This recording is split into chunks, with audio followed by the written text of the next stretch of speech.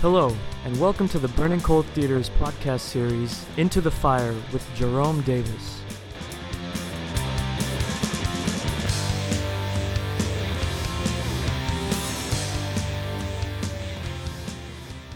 Hi, this is Jerome Davis. I'm the Artistic Director of Burning Coal Theater Company, and I'd like to welcome everyone to Into the Fire, the Burning Coal Theater Company podcast series on all things theatrical. Today we are visited by a special guest, Ketty Shum. Ketty, welcome. Thank you. Ketty is currently the costumer for our production of Stuff Happens by David Hare, which runs at Burning Coal through October 28th. But Ketty, you're in town for a special reason. Can you explain to the listeners why you're here in Raleigh right now and what's going on in your life? So I'm a professional costume designer, and I'm also currently the visiting artist at United Art Councils of Wake County and Raleigh. And so what I'll be doing is I am actually hired by the county to work with different community theaters and professional theaters in the community and collaborate with everyone here, and while also holding workshops and educating the public about what professional costume designers do. Excellent. So it's a lot of fun and getting to know all the community theaters here and knowing the community better. Right. And so this is a year-long project for you? Yeah, it's 10 months long. 10 months.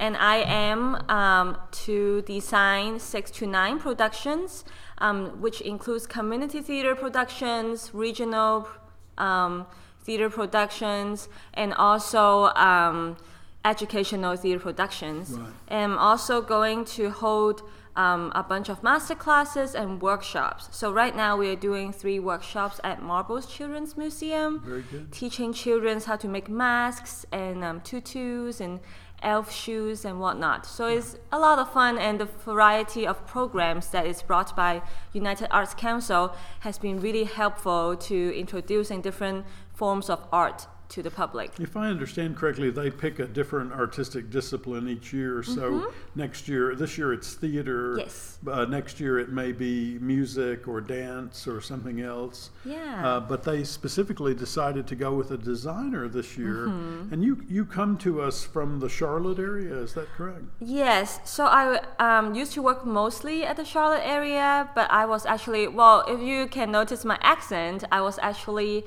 born and raised in Hong Kong. I went to Madison, Wisconsin for my undergrad.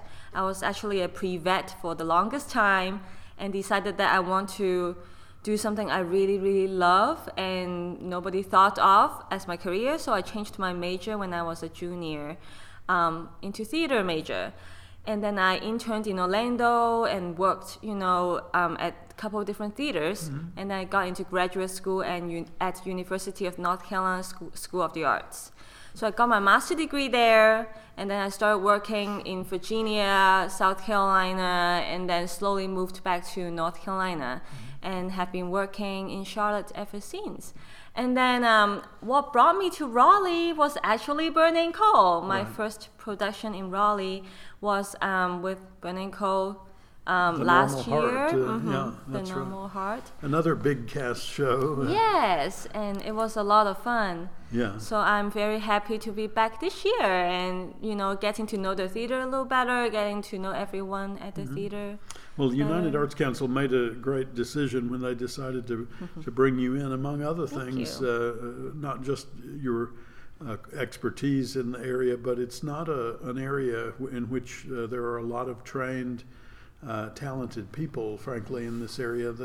It's a lot of the costumes for theaters at our level and below costume the shows from people's closets or thrift stores or things like that, and of course we do some of that too, but to have somebody with the level of expertise that you have and training is going to be terrific for all of those companies this year. You grew up in Hong Kong, and the first time you were in the States was when you went to college in Madison. Yes, correct. And had you any theater experience in Hong Kong? So when I was in secondary school, which is high school here, and I did a lot of playwriting, and I I never knew that I wanted to design costumes, but I always knew that I was a storyteller. So I would write a lot of stories. I took part in Odyssey of the Mind, which I know is a popular thing here in high school and middle school too. Right. So I did a lot of creative writing and stuff like that.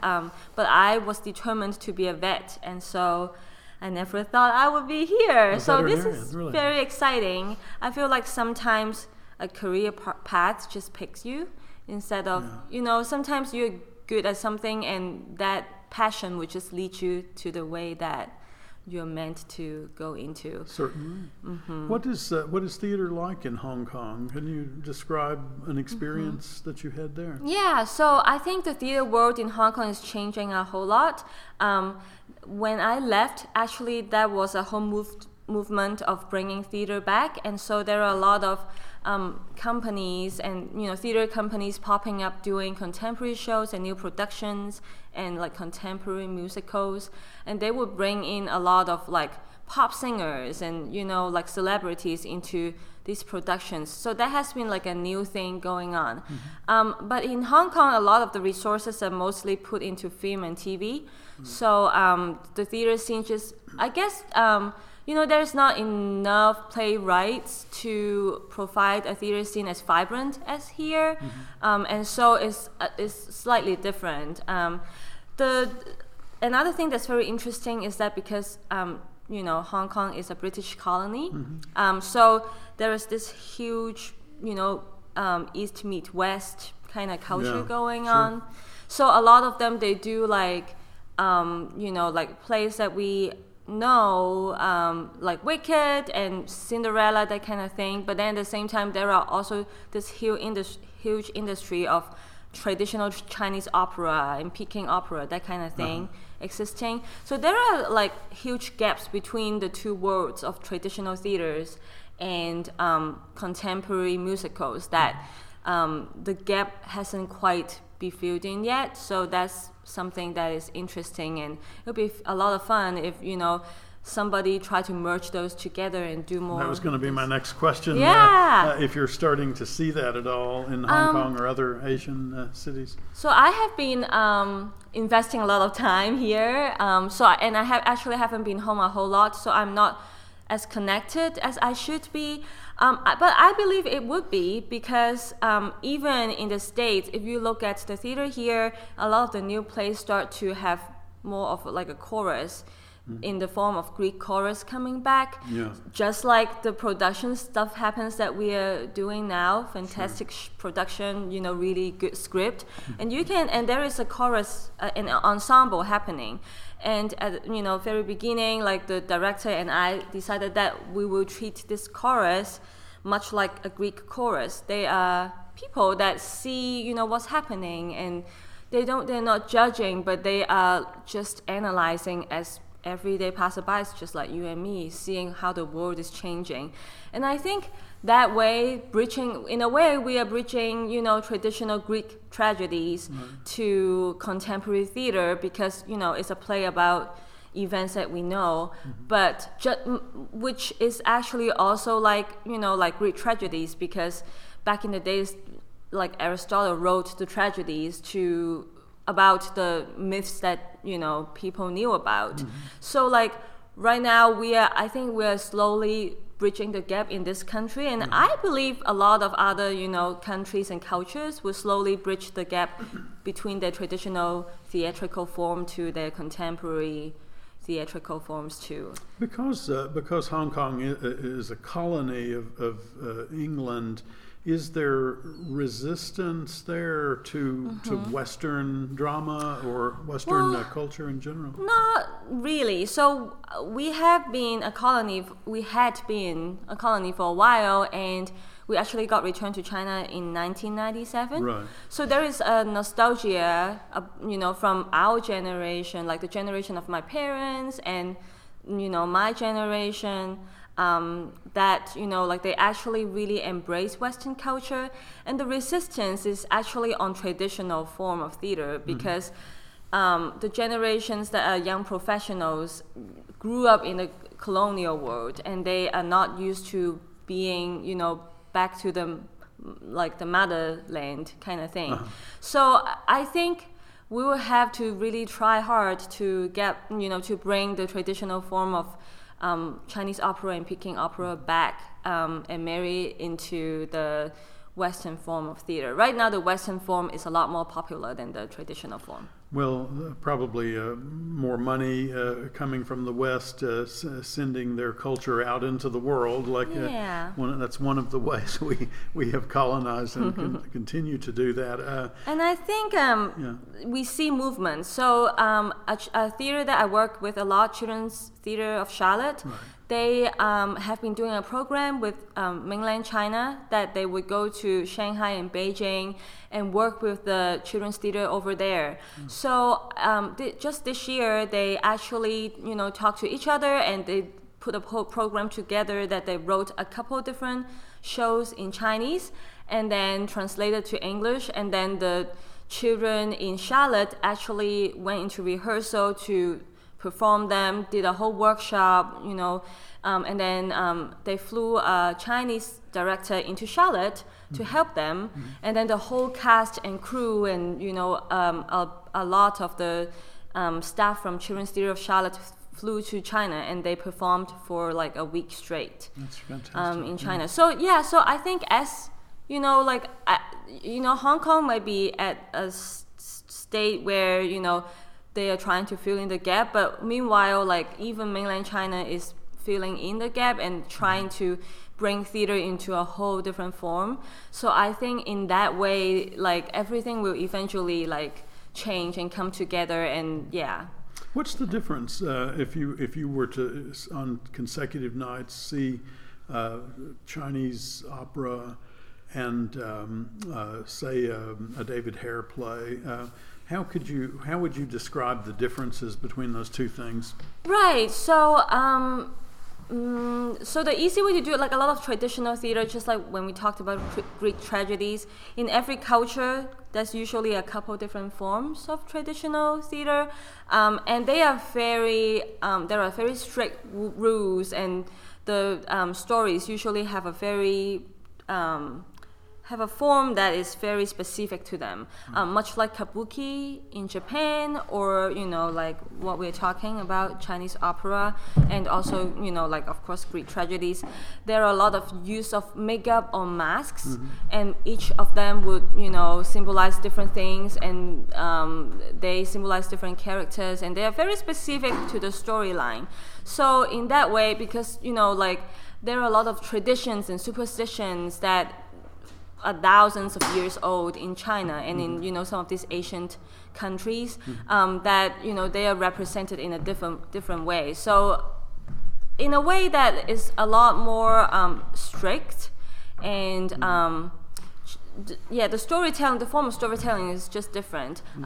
Also because it's an opera, there are a lot of more singing, and the singing is very a specific kind of singing that contemporary audience might not understand as well.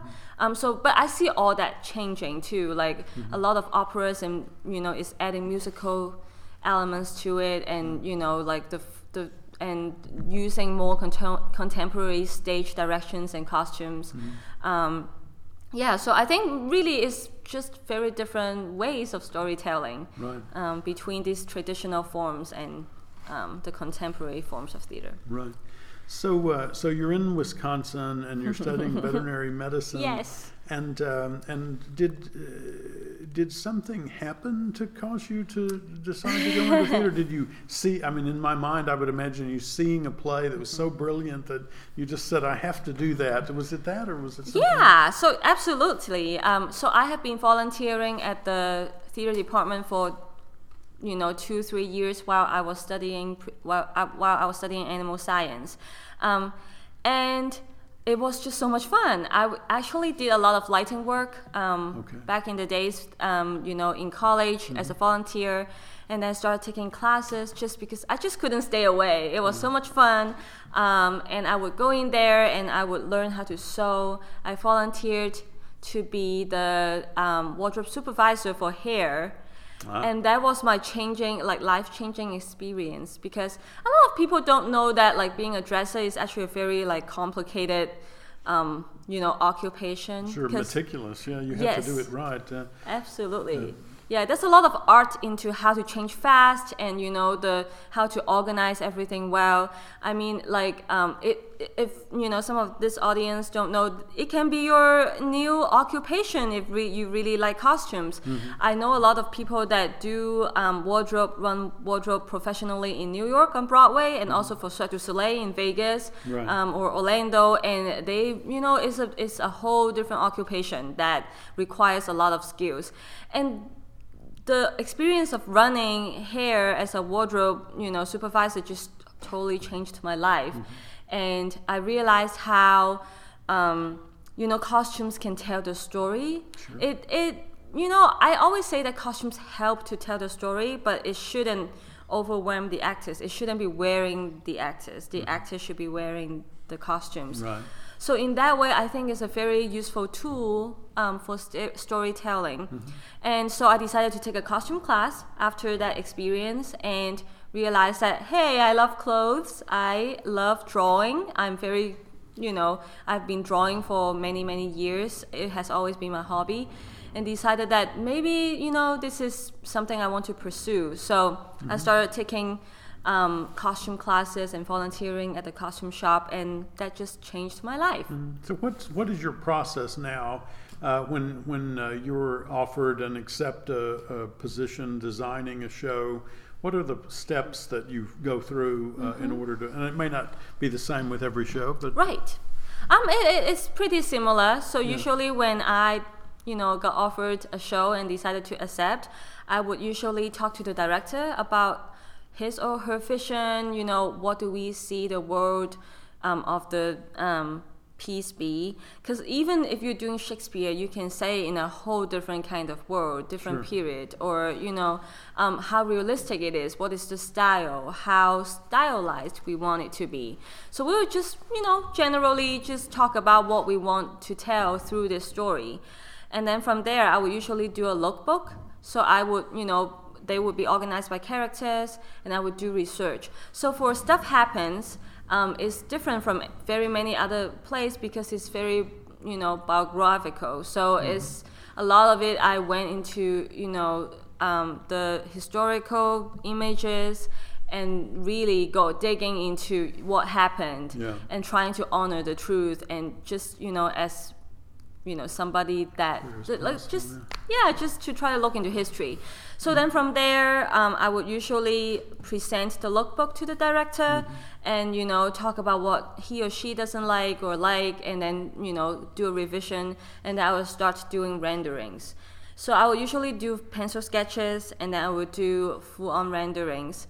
The renderings are a very important part to a lot of shows, because if you have a costume shop, the renderings indicates what you need to build. So a lot of people don't realize that is that, like in the costume world, there are costume designers, but there are also costume shop managers, there are drapers, craft artisans, there are dressers. So all these different kind of people. And what inform the communication between all these people is your renderings, your costume plot, and your piece list, that kind of thing. So like that design phase to me is a very important way to ensure that communication would be sufficient to the costume shop. So then I will have drapers meetings with the drapers and talk to the costume shop about how much we have to build, and then from there we'll do a lot of swatching and fabric shopping and start getting the show into the shop. And then we'll do a lot of fittings. Usually the first fitting depends on how many costumes there are. Usually they run from 30 minutes to an hour long. And then we will build the routine. Per actor. Per actor. Yeah. Well, it depends on which show too, because if it's contemporary pieces, usually it takes less time. Yeah. And then from there, we just keep rolling the ball and then until we get everything done, and it's dress rehearsal. Yeah. So yeah. One of the techniques or tactics, I guess, that we've used over the years that I notice is being used in this show too. In the case of a play like Stuff Happens, where a number of the actors are playing multiple roles, is rather than trying to pretend like that actor is three different actors, we've made some simple but clear change to the costume and trusted the audience to go with their imaginations. Okay, now we understand he's not the reporter because he doesn't have the scarf on. Now he's the administrative assistant because he has the glasses on, like that. Yeah. And that's something that I personally enjoy a great deal in the theater. Do you work that way regularly? That's a style that you work with regularly? It has become more and more popular. If you look at the plays that are written in these 10 years, there are more and more characters like that. A lot of times I call it a trunk show. So it's a lot of play believe, and you open a trunk and you grab whatever you can and just create a world out of just pieces. And I think I really like the form of theater because it encourages audience to imagine and think. And I sometimes a lot of costume design can be very knock on the head, hey, I'm this person, or hey, I'm that person. But a lot of times it's not necessary. And I guess as minimalism becomes more of a style, in theater, costume is changing towards that, direction where a lot of times you trust your audience that to have, they see something, they see a captain hat and they know that, okay, well, this is something to do with, this is a general kind of thing. So really it's the trust between our educated audience and, the creative team that enables this to happen. And I think it's very cool. And this actually happens in children's theater almost all the time. Sure. Just because we realize that children have very vivid imaginations. A lot of times you tie a sheet, on your neck and it becomes a cape, that kind of thing. So really it's, just like I said, actors, you need to trust the actors to act, and the piece of clothing or costume prop is supposed to help them, not to make their life harder. So if they can do their job and whatever you throw on them that would help them, that create a silhouette, that should be enough to tell the story. As long as it's consistent. Yeah, consistency is the key to so many things in theater. As far as the children, I imagine it's that takes place a lot because children still know how to play. Yes. They still know how to have fun, and sometimes adults need a little more clarity in their lives. Yeah. But which is sad but true. Have you anything that you would like to do as a costumer that you haven't done yet? Is there any area that you'd like to work in that you haven't worked in yet? Yeah, so I have been doing some independent films here and there. I actually have a BFA in production design and film. And I haven't really had the time to invest more time into films and TV shows, and that's something that I would really want to put more time into doing. Unfortunately, it's mostly in Atlanta and LA right now, so it would be hard to commit to a project, like a feature-length project that would go on for a month. But that's something that I think I would try to do more in the future. Probably pay the bills. Yes, Yeah, I'm curious. Does that, when the camera's up close and is high definition and all that, does that make your responsibility keener? Do you have to be more thorough with your research, for instance? Yes and no. So from my film experience, I realized that it's a totally different medium. Just like you can paint with watercolor or acrylic, but what they look like is completely different. Costumes is the same way. So in film, because they don't film in order of the script, a lot of times it films according to the cast availability or the lighting of the day. So there's not that choreography of changing in theater, because in theater we always have to think about you go from this character to that one, how your character arc is going to change. In film, there is the character arc, but then how you execute it is completely different. There's also this thing, because depends on the angle of the camera. Most of the time you might not see the bottom half, or you may not see the back of the person. So sometimes, even if it's a period piece and that shot is like a close-up shot of your head, they might be wearing the top half and they're just wearing jeans or pajama pants on the bottom half. The other very interesting thing is continuity. So when you're working in film, because you have to shoot the shot multiple times, and sometimes you would skip a scene and then come back to that shot, things get very complicated. So a lot of times, I remember I shot a film called Circles, and it involves a little kid going into the water getting wet.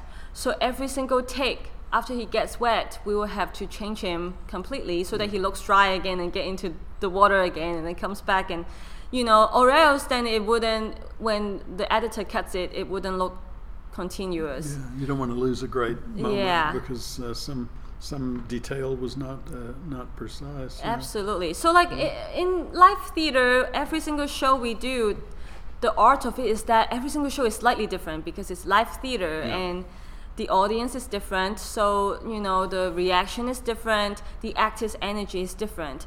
But in film it's not the same. You have to keep the head at like the exact the same angle, or else like shot one, like scene 1 and scene 2 wouldn't match. Then it would look like his head, why did his head turn or something like that. So continuity becomes a very interesting thing. And it's fun, like if you're watching TV or film, just like kind of pay attention to those things and you realize, hey, how come he's not wearing a watch all in a sudden, even though he was wearing a watch in the last scene? And that's a little continuity mistake that you can pick up. And I like to do that when I watch TV to pick up those little things. Yeah, one of my favorite movies is Chariots of Fire, which is a beautiful, beautiful movie. But in the climactic race of the movie, the runner that we're watching is given a little note, and he puts it in his hand, and he takes off running. And halfway through, it shows him running in slow motion, and there's no note. Oh. And then when he gets back to the finish line, the note's back in his hand again. And I'm like, where did he put it? He didn't have a pocket. But so what is your frustration about the world of costuming as it stands right now? Are there things that frustrate you about it? I'm going to ask you later what your joys are, but I'm just curious. I guess sometimes the frustration is that a lot of people assumes that just anybody can do it. There is a lot of art and science and heart and sweat and blood that goes into it, but a lot of people think that it's just putting clothes on people. And as the trend of the theater world going into more and more contemporary pieces, more and more people think that this is something that I can just, ask my mom to go out and shop for the show. But it's more about, psychology and painting a whole picture. Like when you have all these different characters on stage, how to make them all look cohesive, like keep, like the consistency that you talked about, like have an aesthetic that is consistent, but at the same time showcase all these characters' personalities. And it's not an easy thing to do it well. At least you can just throw something on them and they won't be naked and they can just go on stage and everything will be fine. But that wouldn't be the same as, say, like, you go watch Hamilton, and that very conscious stylized choice of keeping them in very simplified period pieces while having no wigs. It's a very conscious choice that they made. And every single little thing is a choice, and that's why it's so successful. Or, even if you look at Jesus Christ Superstar that was on TV, like I think a couple months ago, it has very conscious choice about the style of, of how they were dressed. And a lot of the people just like sometimes we forget because we all put on clothes every day. Sometimes we forget that, it's about the big picture and not just about, putting things on. Doing something, Well, I think that's true of almost all of the aspects of theater. Many people in the audience think that an actor, I think they just get out of their car and walk on stage and start talking, and they don't understand anything about how the rehearsal process goes or what it takes to prepare your body or your voice. And so I think that's something that you and the actors share, and probably directors as well. Nobody sits down at a piano who can't play the piano and thinks for very long, I can do this, right? Because pretty soon you realize what I'm playing sounds awful, you know. But in the theater, we don't have a piano. It's more, the word you used is psychology. But I do think, you know, Ketty, that and most audiences probably don't, at least on the surface level, see much of a difference, you know. But I think the psychology of a production is something that can be felt, if not... It's almost subconscious, huh? Yeah, I think so. Yeah, I always say that the more effortless the production looks, the harder and the more successful it is. And and that's something that we all can keep in mind sometimes to appreciate. Like, just like, you know, this production, and every time I work at Burning Coal, I'm like, how do these actors do it? They all have full-time jobs. They get off, they come rehearsal until like 11 p.m. They go home, sleep, wake up, go to work. And that dedication and that passion and energy is... these people are different. They are special. There's something so bright and special in them that's much like a burning fire that people just don't realize. And no, they don't. Yeah. They do not. And then my last question is, what are the joys of doing your job right now? What gives you the most pleasure? Is it opening night? Is it hearing the audience respond? Or what is it? Opening night, but I actually really enjoy tech rehearsal. I personally really enjoy seeing everything comes together. And a tech rehearsal, if you know, some of the audience don't know, is a crazy time of period where you're in the theater for 10 hours straight, and you don't, you know, like and you just try to put everything together and problem solve until, you know, all the problems are solved. So it's a very crazy period, but at the same time, you get to put all your attention and your energy into that one thing and make it perfect. And that process is addictive to me. I really, really enjoy tech rehearsal, and just seeing a group of people that's passionate about the same thing coming together, spending the time together, regardless of everything else that's going on outside of the theater, and the one thing that matters is the art at that moment. The world kind of drops away, doesn't it? Yes, it really does. Yeah. Ketty, thank you very much for having me. Doing Stuff Happens, and for being here today, and for being in Raleigh for the year. We look forward to seeing more of your work around town. Great. Thank you so much for having me today. My pleasure. Thank you for listening. Our production of David Hare's Stuff Happens will run from Thursday, October 11th through Sunday, October 28th. To purchase tickets or for more information, visit our website at burningcoal.org or give us a call at 919-834-4001.